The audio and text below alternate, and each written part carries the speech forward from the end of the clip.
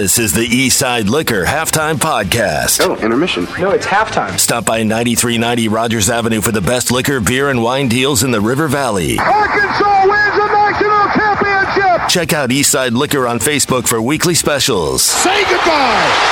Darren McFadden, 80 yards, touchdown. Shane Van Buren says he's going to cancel his TV subscription after the weekend. He's so sure Arkansas is going to embarrass him.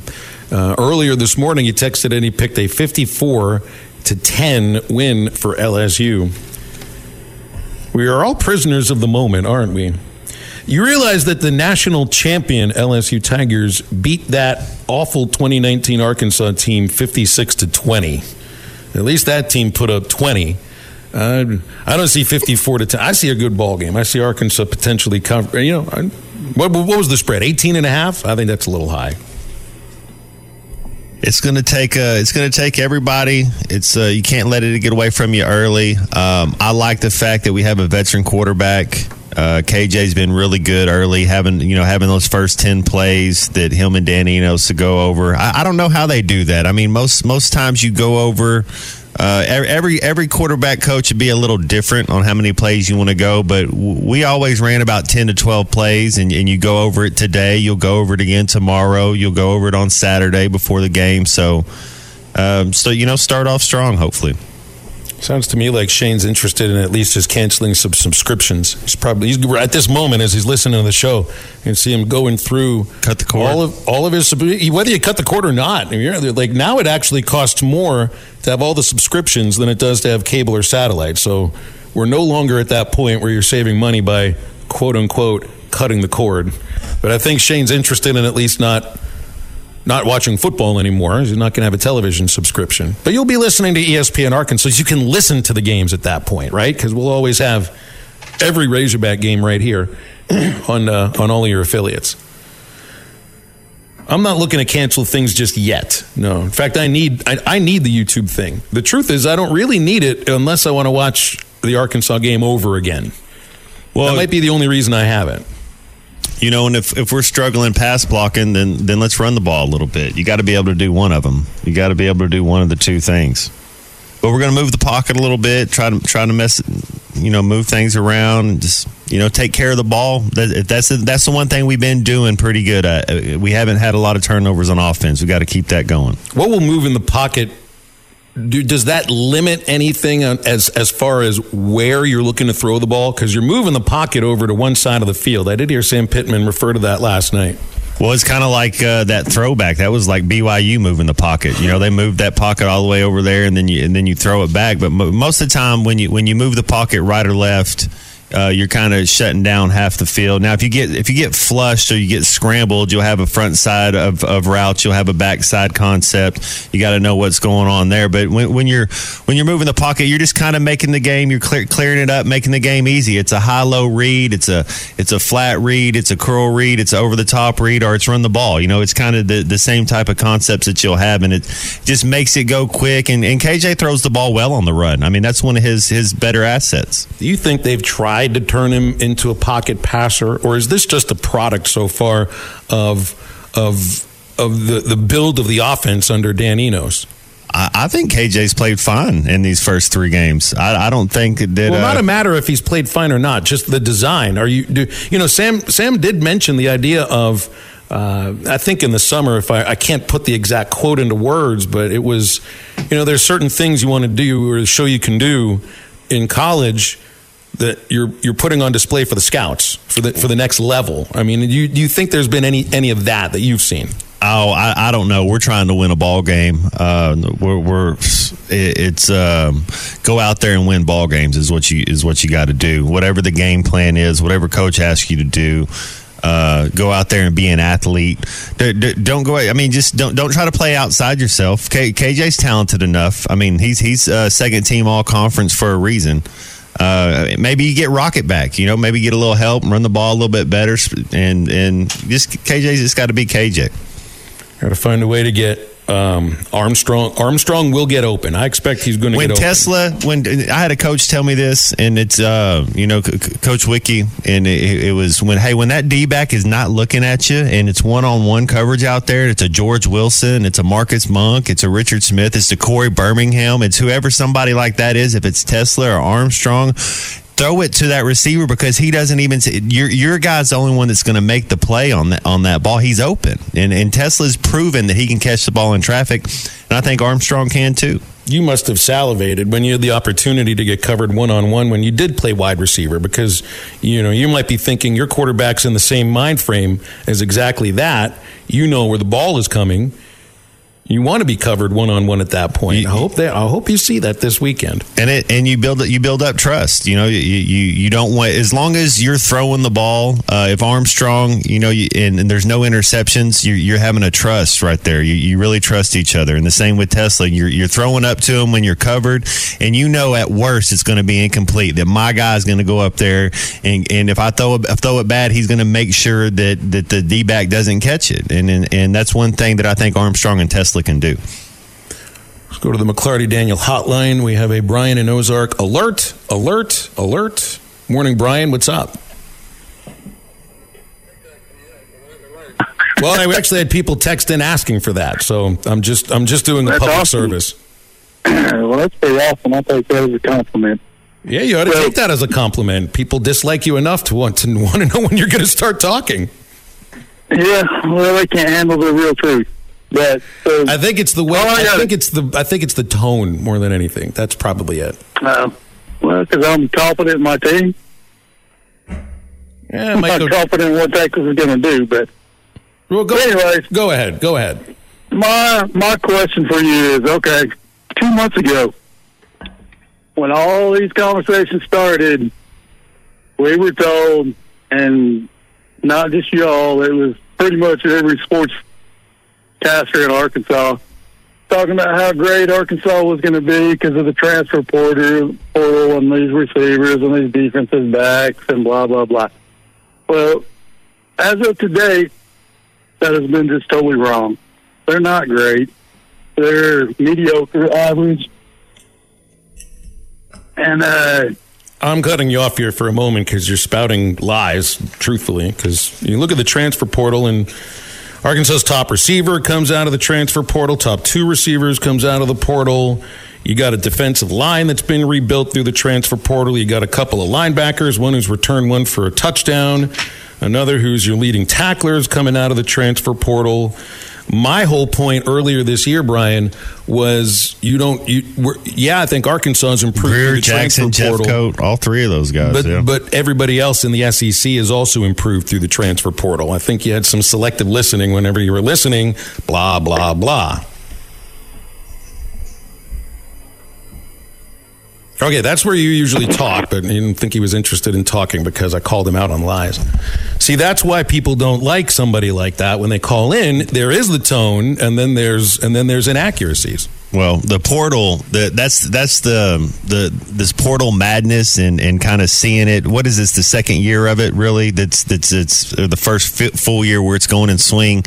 It has really helped those schools like a Texas, like a Florida State. Teams that were already good, that had a lot of talent, and then you go out there and you grab 6, 7 other guys.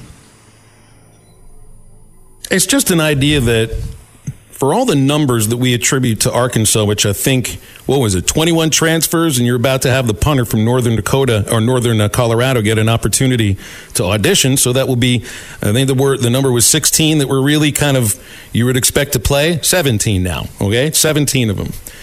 There are other programs in the SEC that have around the same amount of numbers that help build up their depth.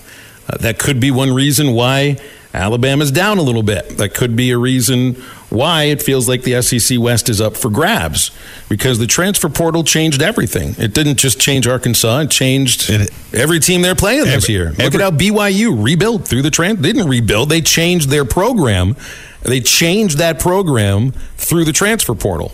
Well, it added instant depth when you're getting your freshman classes coming in from high school. It's you don't only have so many freshmen that can play. You're getting just an older, more seasoned, more veteran player. You're getting guys that have been through a college off season, and they're littered. I mean, that's kind of the theme going on these first 3 weeks. Is, man, this is a portal guy from this school. This guy used to play here, and now he's here, and they're all over making plays everywhere. And that's how I feel about every team we're going to be covering this year. the men's basketball team under Muss, totally different through the portal. The rest of the SEC is exactly the same. I don't mean they're the same from last year. They're rebuilding through the portal or building their team through the portal. Good luck keeping up with the transfers in baseball in this conference. Holy moly. Like D1 Baseball is doing a list of the top 100 transfers in just the SEC for baseball. It's tough to keep up with all of it. And that was my whole point earlier, Brian, when you selectively listened to, I think, a sentence that I might have said a couple of months ago. Arkansas I think this is a better football team than last year. For the most part, I think if you put 22 against the 23 team, I probably would take the 2023 team. But that doesn't have anything to do with who you're playing. Everybody else in this league might have actually gotten a little bit deeper in certain situations. Our defense look like a real defense, man. They flash across the screen making plays. We had one last year, one real defensive guy. The Arlington Resort Hotel and Spa has everything you want for your next getaway. With the luxury and hospitality of a grand old southern hotel, the accommodations are sure to please everyone. Visit our thermal water bathhouse for mineral water baths and massages, or enjoy one of our many dining options, like our Friday night seafood buffet, primetime in a fountain room every Saturday night, or our award-winning Sunday brunch. Located in downtown Hot Springs, the Arlington is steps away from shopping, entertainment, Bathhouse Row, and the hiking and biking trails of the National Park. Visit arlingtonhotel.com for more info. Hey sports fans, don't let plumbing issues throw you off your game. Pascal Air Plumbing and Electric is here to tackle those pesky drain blockages and ensure your water heater is always in MVP form. With Pascal's world-class service, you can count on a winning play every time. Whether it's a quick drain clear or a water heater touchdown, Pascal's got the expertise to keep your home running smoothly. Stay in the game and leave the plumbing to the pros. Schedule your service online anytime at gopascal.com. Pascal Air Plumbing and Electric. Matt, you're not all that much into social media. You do have a Twitter account. I don't know how much you use it. I retweet some of the times when we're doing the show. I see that y'all are hit that line. They'll tweet out. Sometimes I retweet it. Yeah. My social media usage has really dipped, I'd say, in the last year. I glean from it, from just outlets. You just pick up information here and there in little bits. It's kind of like the ticker at the bottom of a TV screen. It's kind of how I absorb it. I believe, yeah. It's kind of out of one eye, right? Yeah, you kind of like, yeah, okay, yeah. I mean, I'm on all these sites. I got TikTok. I don't put up any videos. Some of these things make me laugh every once in a while. I'm on Facebook. I don't really put much up. I'm on Twitter, X, whatever we call it. That's probably where I'm most active. I'm on Twitter every day. I'll use it for entertainment purposes or for news keeping purposes or anything like that. Communication with some of the people that we have on the show every once in a while.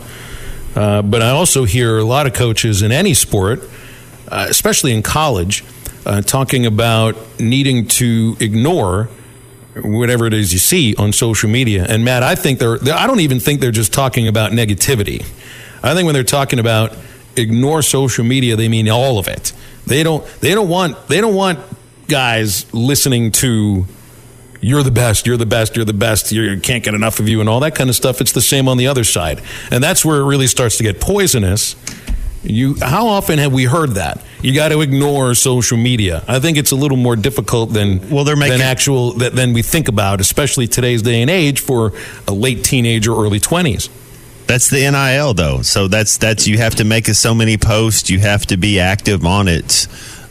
People are just hateful, spiteful, jealousy, whatever. And then sometimes, youngsters, it's just I kind of think that's what kind of got me off of it, 10, 12, 15, however many years ago, when you're kind of like, man, it's just a lot of negativity on there. So it's like, I don't even want to start arguing, it's like, I'll just keep living my life. It is kind of entertaining to watch. What is it on Fallon? They do the celebrities read mean tweets. Mm-hmm. It's kind of funny because those folks have to have thin, pretty thick skin if you're going to read those and joke about it. But in some cases, it is pretty funny. Wouldn't it be kind of interesting or funny if on the Sam Pittman live radio show you had players read mean tweets about themselves? I don't know if they'd be able to handle it quite the same way that some of the celebrities on Fallon do, nor would I ever ask anybody to do that. It's like Deion Sanders said. It's like, I don't care. You can't let other people that aren't in the family, that aren't in the group, that aren't here. It doesn't matter what the outside people are saying or what they're talking about. You can't even worry about it. Somebody wiser than me told me years ago, be careful who you take advice from. That's right. Or who you believe. What they're telling you is choose who it is you believe when they're telling you something about yourself and what you do either for a living or what you do for a hobby. And it goes the same way. Somebody tells you you're great, you're going to hear somebody else tell you that you stink. Mm-hmm. So, you take who you trust. It's got to be somebody who you trust. If I'm talking broadcasting with somebody, I'm going to listen to what Chuck tells me about games and about shows and things like that. I mean, that's just one example of about a handful of people that I would trust. Look, I mean, I like feedback from listeners. That's important, but you sift through it. Not everything carries surface level a lot of weight. Yeah. Social media is the exact same thing. Even those who have the quote-unquote clout, big numbers of followers and everything, that doesn't necessarily mean that you got to believe what it is that they're saying or that you trust what they're putting up or anything like that. But I got to also say, I hear a lot of coaches talk about leadership by example. Some of these coaches talk about not paying attention to what's on social media, but they're also really active on social media. It's not to say they might not have pretty thick skin, because I think if you're going to be a college Coach Muss is one of the most active coaches on social media in the country. Absolutely. But I also think he's got to have the thick skin if you're going to be on Twitter and you're going to play like he does on Twitter, because it comes back towards you negatively when you lose. I mean, that's just how it is. That's just how it is. Sam Pittman yesterday apparently deleted his Twitter account. This has gone. This has caught a firestorm on # Arkansas Twitter, which is a very interesting place in and of itself, with or without Sam Pittman. Does it become a debate? Does he have to be on Twitter? No, he doesn't have to be on Twitter. I think in this case, he's leading by example. I've heard him talk about not paying attention to social media, about trying to get his players to think about this. He's leading by example here, because you read some of the stuff that people have to say about the coaching performance this past Saturday, the team so far. I wouldn't blame him for not wanting to read that kind of stuff and then to just be like, you know what? I don't need this thing. I don't need this app. I'm a football coach. I don't need it to recruit. I don't think he does. You don't need it to coach. You don't need it to game plan. I think it's leadership by example. I think he's just going into album mode. What mode? Album mode. I need an explanation. Like when Kendrick Lamar's like, oh, I'm getting off social media for a second because I'm going in to record this album. I thought you said Alba, as in Jessica. Oh, no. I thought there was some sort of, if you're dating Jessica Alba, you just it's like you get off James. of social media because you know what's about to happen to you. Yeah, LeBron James on the playoff mode. He's like, I'm getting off social media during the playoffs. Get back on. I get back at you afterwards. Well, somebody will tell you they're getting off social media. Maybe that just means they're not tweeting, or they're getting on that thing. I mean, that's an addiction for a lot of people. That thumb knows where to go. Your eyes might be closed. That thumb knows where to go. And it knows, and then maybe the thumb does a little reading in this case. But you don't need it to recruit. I don't think you do. Well, you got to stay involved a little bit, but I wonder how much of that is on him and his phone. How much of that is somebody else that at the department that's doing that kind of in unison with them. I don't think he's actually the one sitting on his phone typing out the tweets. I don't think that's what Coach Pittman does. But he might be. He might have that app on his phone, and every once in a while, in a moment where you got 30 seconds, maybe it comes up. Maybe you're looking at it. Maybe some of those things do pop in front of you. I see that, but I think it's tied in somewhere. I'd wonder how many of them actually that he does that on. Now, I always know the assistant coaches and how you connect, just how you stay connected. I think there is some use in it, but I'm with you. I think it's overvalued. I don't think it's up to what it is. Look, I mean, people say you got to be on Twitter in order to recruit. The proof is Dave Van Horn. Dave Van Horn is on Twitter. I think he's got like 80 career tweets. Is that an official college baseball statistic, career tweets? David B., for his number of wins as he's got, I love his career win to career tweet ratio. It's very solid. It's like what Tom Brady said: get out of your car and go back, go get in the film room. It's like get off of your social media and go watch some film. I'm not bothered one bit by Sam Pittman getting off Twitter. In fact, I say, hurrah, hurrah. I'd like to follow myself. Let's go to the McClarty Daniel hotline. What's up, Charlie? How are you today? Phil, you're so freaking great, man. You know, you basically talked about what I was going to bring up, and I took exactly what you said, and that's exactly what I thought about when you deleted it, because he talked about it the other day, and, you know, sometimes, you know, you got to get away from that and not look at those things and the negative things, and I think you're right. I think he's doing it to try to show leadership. That's exactly why he's doing it. By the way, Charlie, I have an official Dave Van Horn career tweet. 56 tweets. How long has this website been around? 2007, 2008? I'm sure Dave wasn't on Twitter in 2008, but let's just say he's had this account. I know he's had this account at least since I've been covering the team, so that's 10 years. That's an average of 5.6. I love batting averages. This is a Twitter average. 5.6 posts per year. Don't tell me you have to have Twitter to recruit. You don't. It's a lie. Absolutely, you do not. In fact, it just depends on how you. No, I agree with you 100%. And who knows if Dave even put those tweets up? You know, somebody could have, like Matt said, somebody could have. If somebody else was in charge of putting out a tweet for Dave Van Horn, there'd be more than 56. I think that's his. I think somebody might help compose or whatever, you know, but that's his. I mean, the last one he's got up is September 18th, and that was recently. You know, we went to see Heston Kjerstad in Houston. Yeah, and listen. Every coach is different. Their personalities are different, and you know, KJ even put out. Now he put out a prayer for Brooks, and you know, he said a couple of things, and he hasn't been tweeting. So I think it's just, you know, you got your two leaders there trying to, you know, send a good message, lock in. You know, that's the main thing, and I just think he's trying to show leadership, like you said, and I 100% agree. And you know, my whole thing with this game is I do not believe LSU, and I know the line is what it is, but Matt, on paper, top to bottom, yeah, LSU may be a little bit more talented, but let's be real, they got their butts handed to them by Florida State in the first game. So, and I understand they went on the road last week and played well. I get all that. Mississippi State is you know, got some talent. But I'm just saying, this game is winnable, and I know people are saying we're going to get blown out, and I get all that. But this game is winnable if Arkansas plays well and doesn't beat themselves. And that's just my opinion. And it's always close when they play LSU. Yeah, it is, Charlie. It's going to be close. That's what I expect.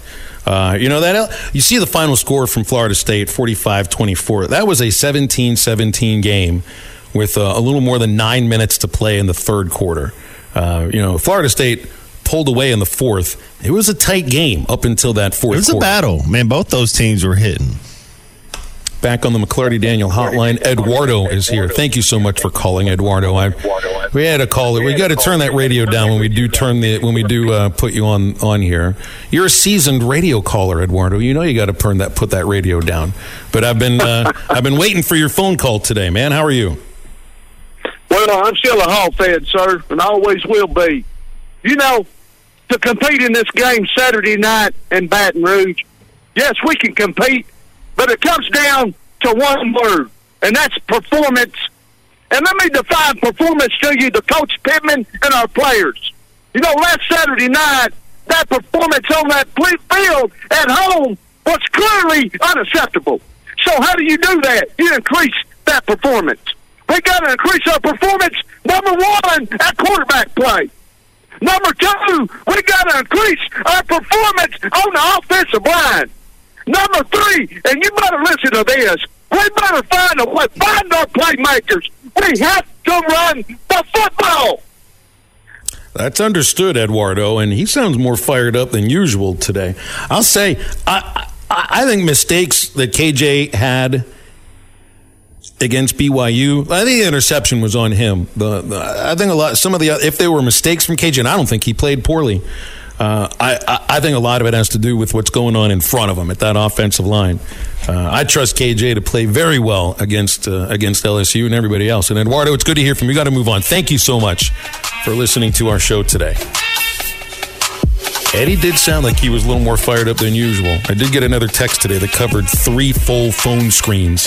BetOnline is your number one source for all your betting needs. Get the latest odds, lines, and matchup reports for baseball, boxing, golf, and more. BetOnline continues to be the fastest and easiest way to place your wagers, including live betting and your favorite casino and card games available to play right from your phone. Head to the website or use your mobile device to sign up today and get in on the action. Remember to use our promo code BELIEVE, that's BLEAV, for your 50% welcome bonus on your first deposit. Bet online, where the game starts.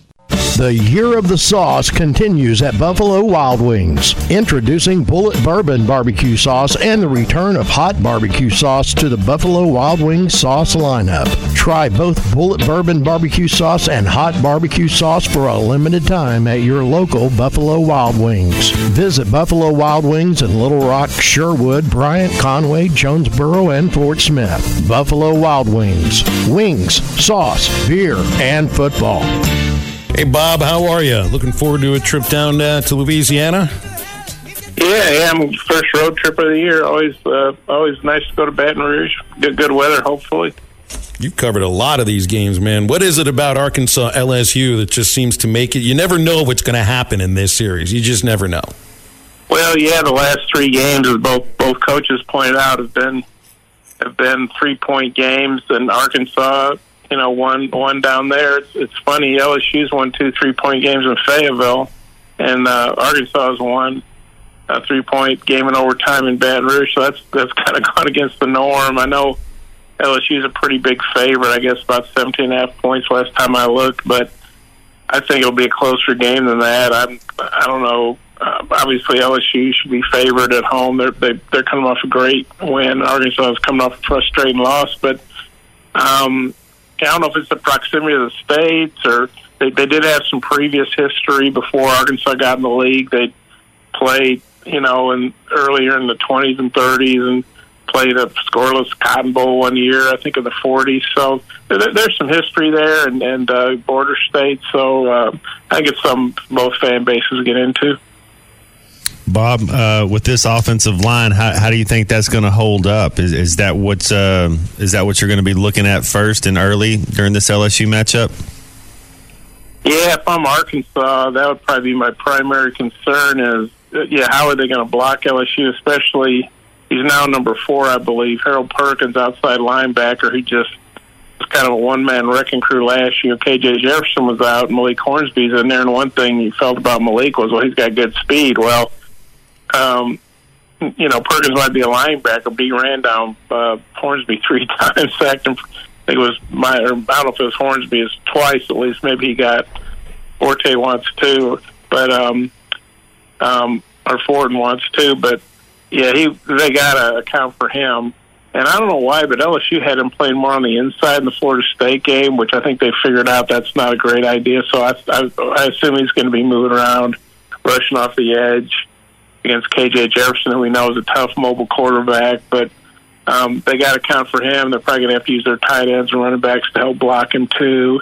But you're talking about 2 pretty inexperienced tackles trying to block Harold Perkins, and that's not a good feeling to me anyway for Arkansas. That's what I was going to ask.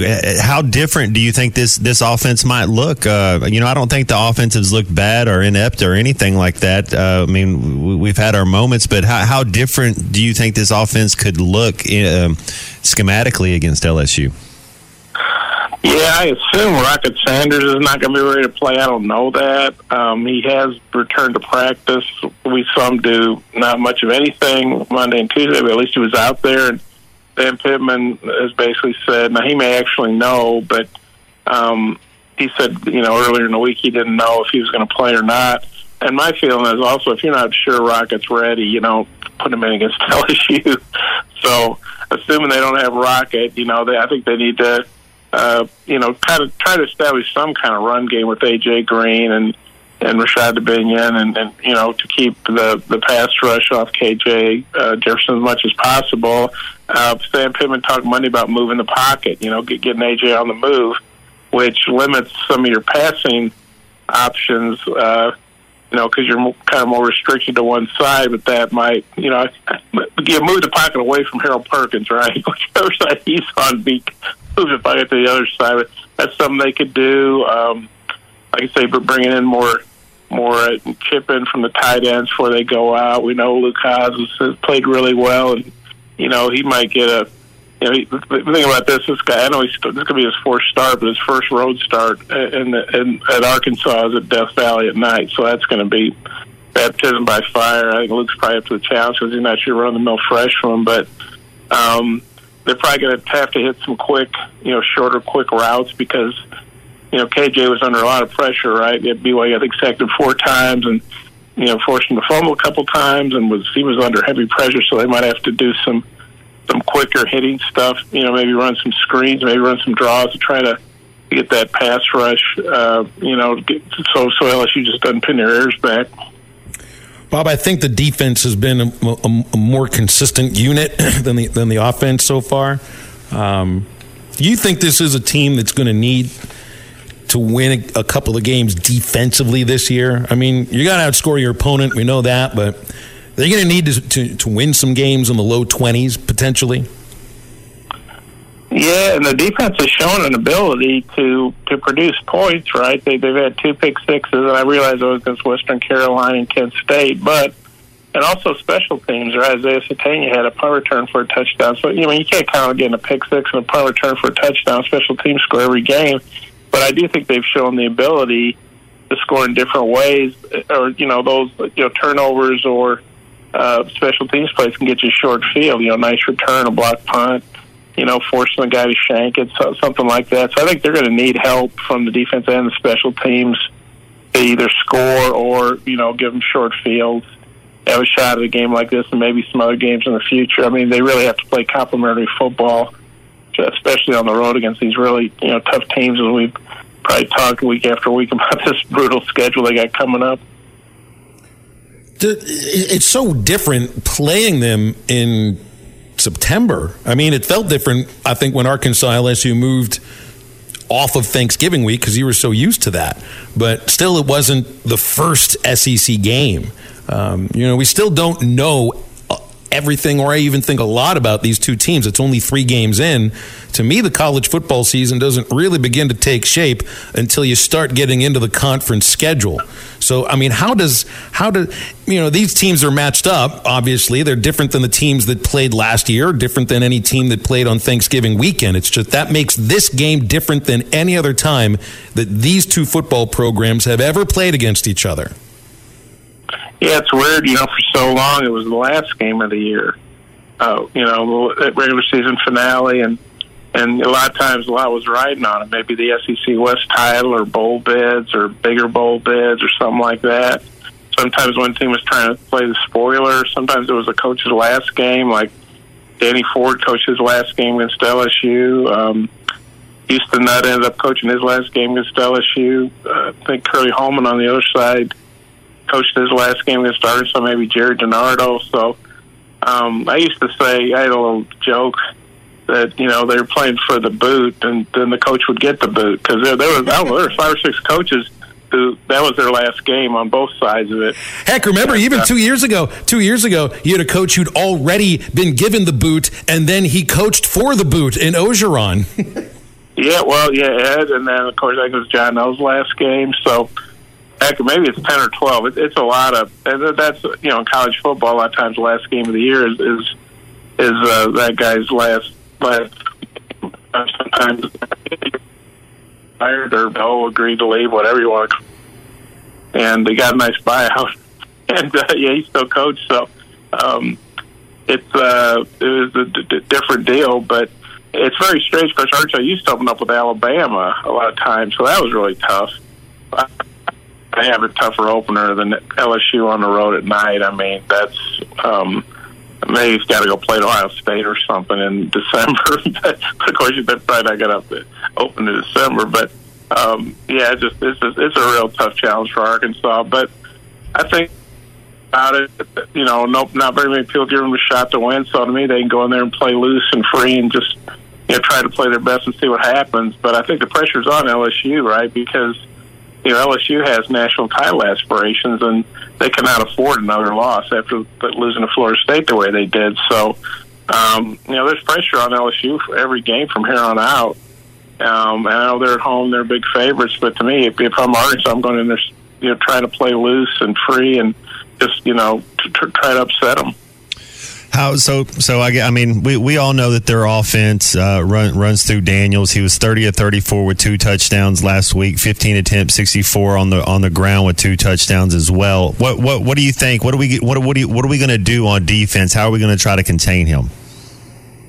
Well, that's just a tough deal. Last year he did not have good numbers at all against Arkansas. I think that was kind of twofold. One, I think LSU saw early that Arkansas couldn't generate much offense without KJ, and so they played very conservatively, played not to lose because they felt like, the 13 points could win that game, and it did.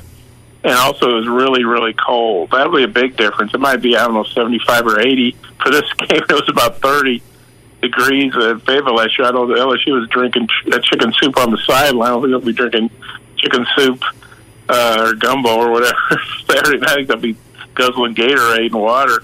But, you got to try to keep Daniels in the pocket, which is easier said than done. You got to try to put some pressure on him. Sacking him will be very difficult because he's very elusive like KJ.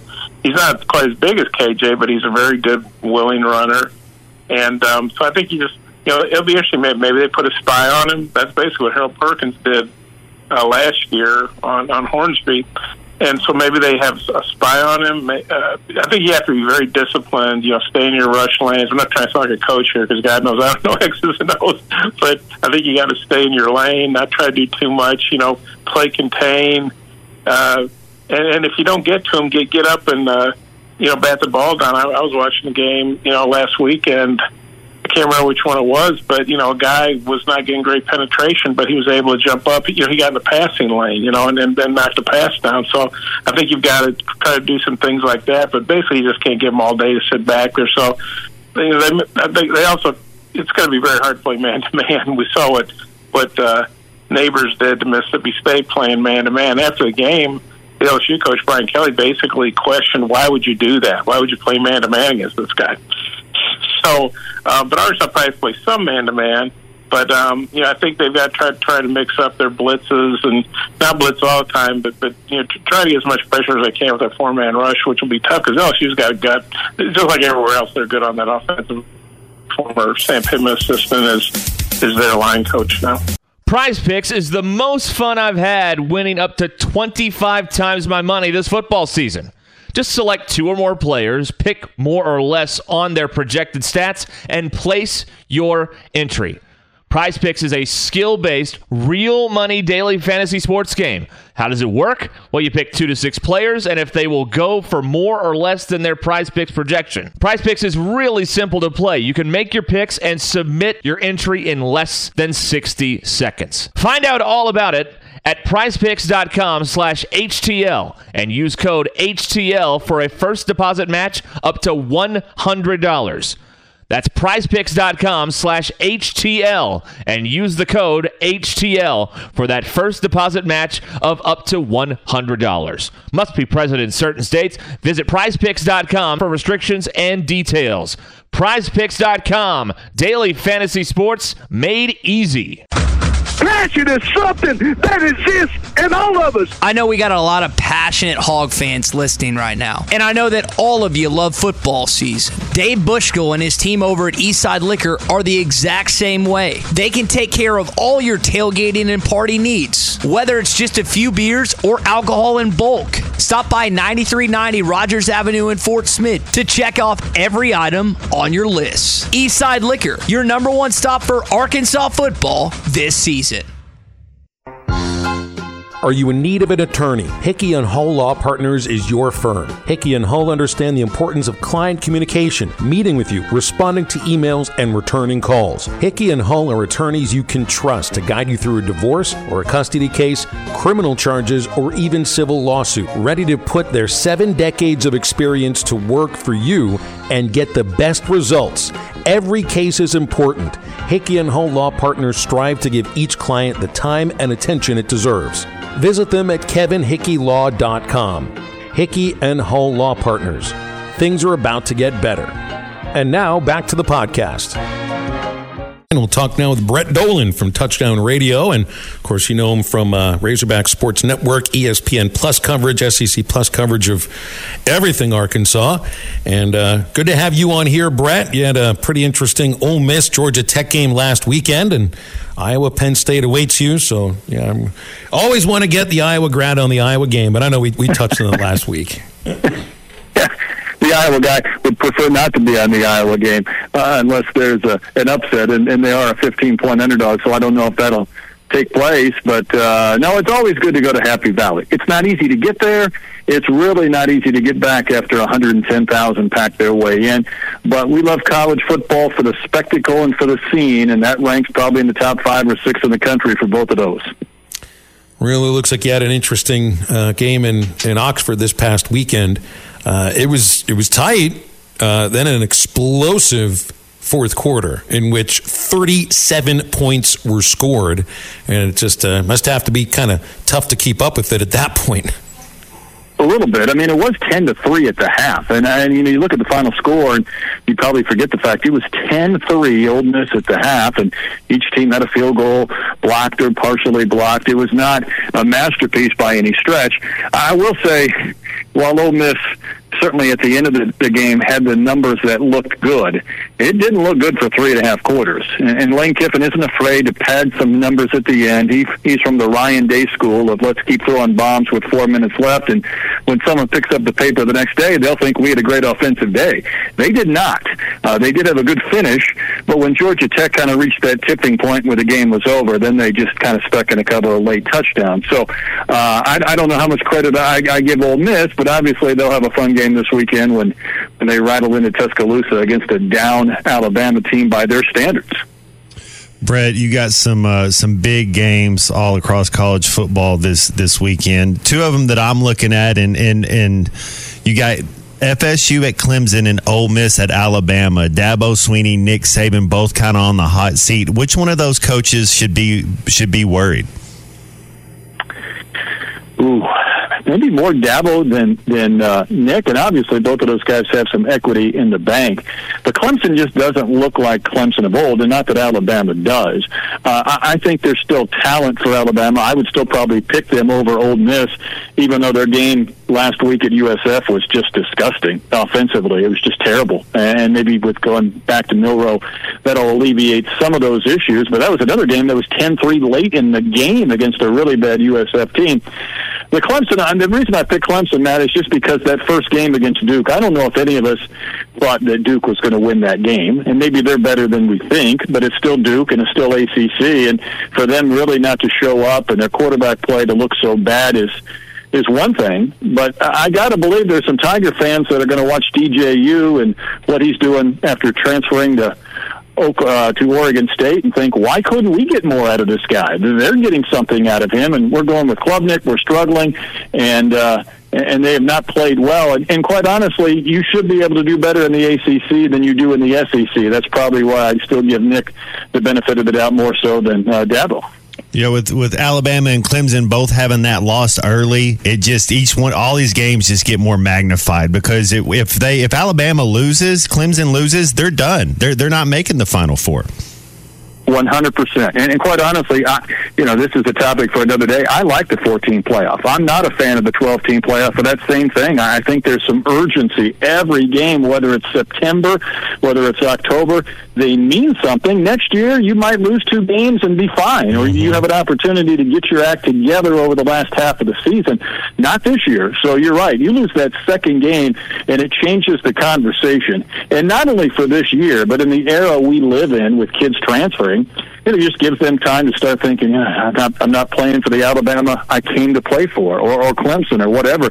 Maybe I need to start thinking about transferring, or the coach's flush guys.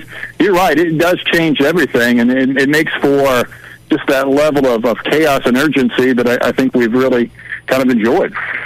What do you think watching Pete Golding's defense at Ole Miss, and how it's been different from what we'd seen in the last couple of years with Kiffin as the coach? Yeah, better. That's the main thing. It is better.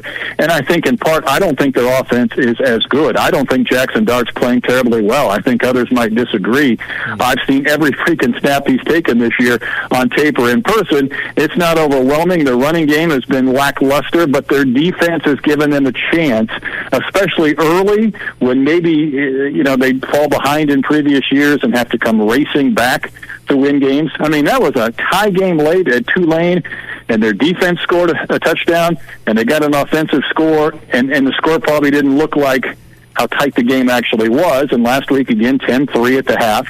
And Georgia Tech's not a juggernaut, but they have speed, and they're better.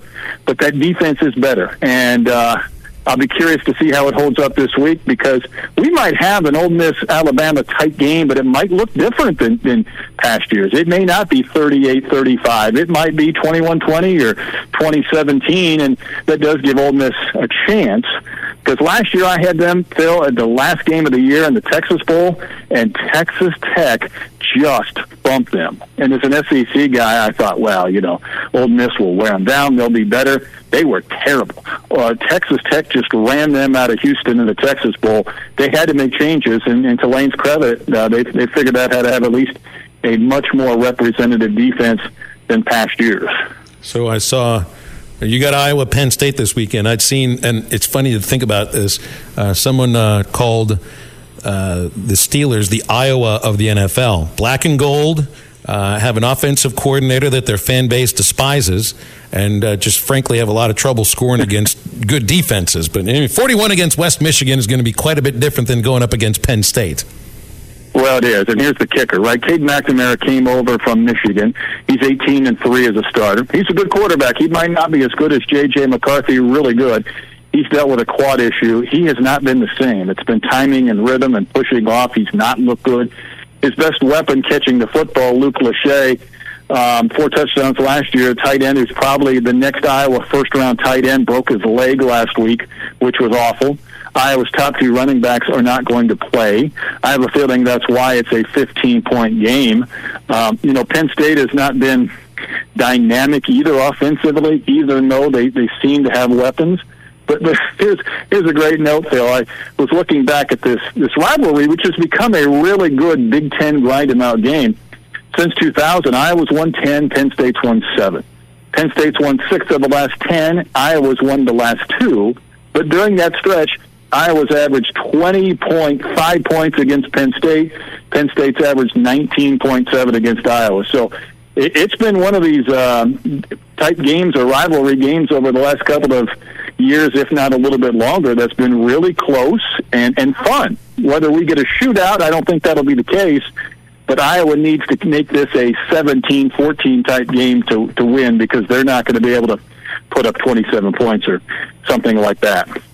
Yeah, it's been pretty kind of even, I guess, with the Arkansas-LSU matchup a little bit the last couple games. Was it, Phil, the last 3 have been decided by 3 points? How does Arkansas keep it close this week, or do they have a chance to go into Baton Rouge and get a victory? It's going to be tough. I think we all know that. I mean, LSU, we watched them that first week, and we thought, wow, this is going to be a great chance for Arkansas or other teams to kind of take LSU down a peg. Clearly, it looks like they've kind of righted their ship just a bit.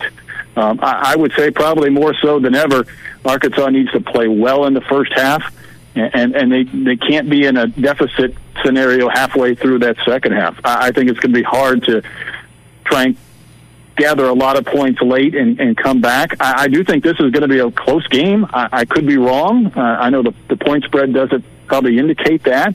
I'm with you, Matt. I think these games have been really good between these two teams over the last several years. But I think Arkansas clearly has their work cut out for them. All right, we'll end on a totally different topic here. Brought up the other day, Do you see the story about Heston Kjerstad being pushed around the Orioles clubhouse during the celebration for the playoff clinch, dumping everything they could on him, literally everything? And I mean, olive oil, a smoothie, ranch dressing, Chick-fil-A sauce. That's with a lot of media in there, lots of cameras, lots of phones acting as cameras, a lot of microphones. You and I have spent a lot of time working for minor league baseball teams, where every once in a while you get a team that is worthy of a big celebration on the clubhouse, and there's not a camera to be found. I've experienced a couple of those. I had some really bad minor league teams, so I would have liked to see more. Did you see any crazy celebrations in the minors?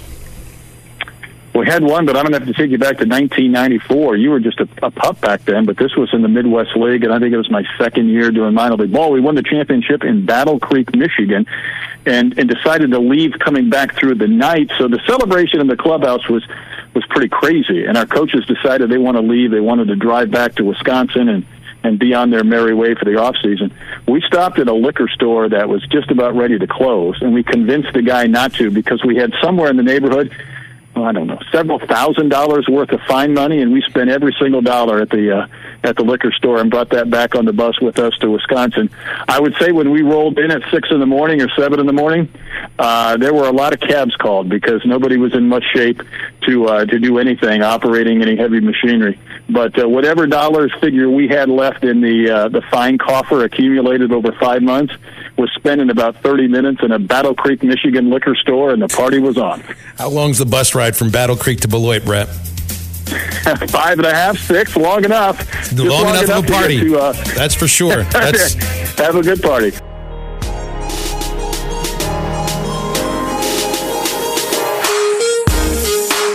You're listening to the Eastside Liquor Halftime Podcast. Check out the Bud Light Morning Rush Podcast at hitthatline.com. This podcast has been presented by Bet Online. This podcast is an exclusive property of Pearson Broadcasting. It may not be copied, reproduced, modified, published, uploaded, reposted, transmitted, or distributed in any way without Pearson Broadcasting's prior written consent. Thank you for listening to Believe. You can show support to your host by subscribing to the show and giving us a 5-star rating on your preferred platform. Check us out at Believe.com and search for BLEAV on YouTube.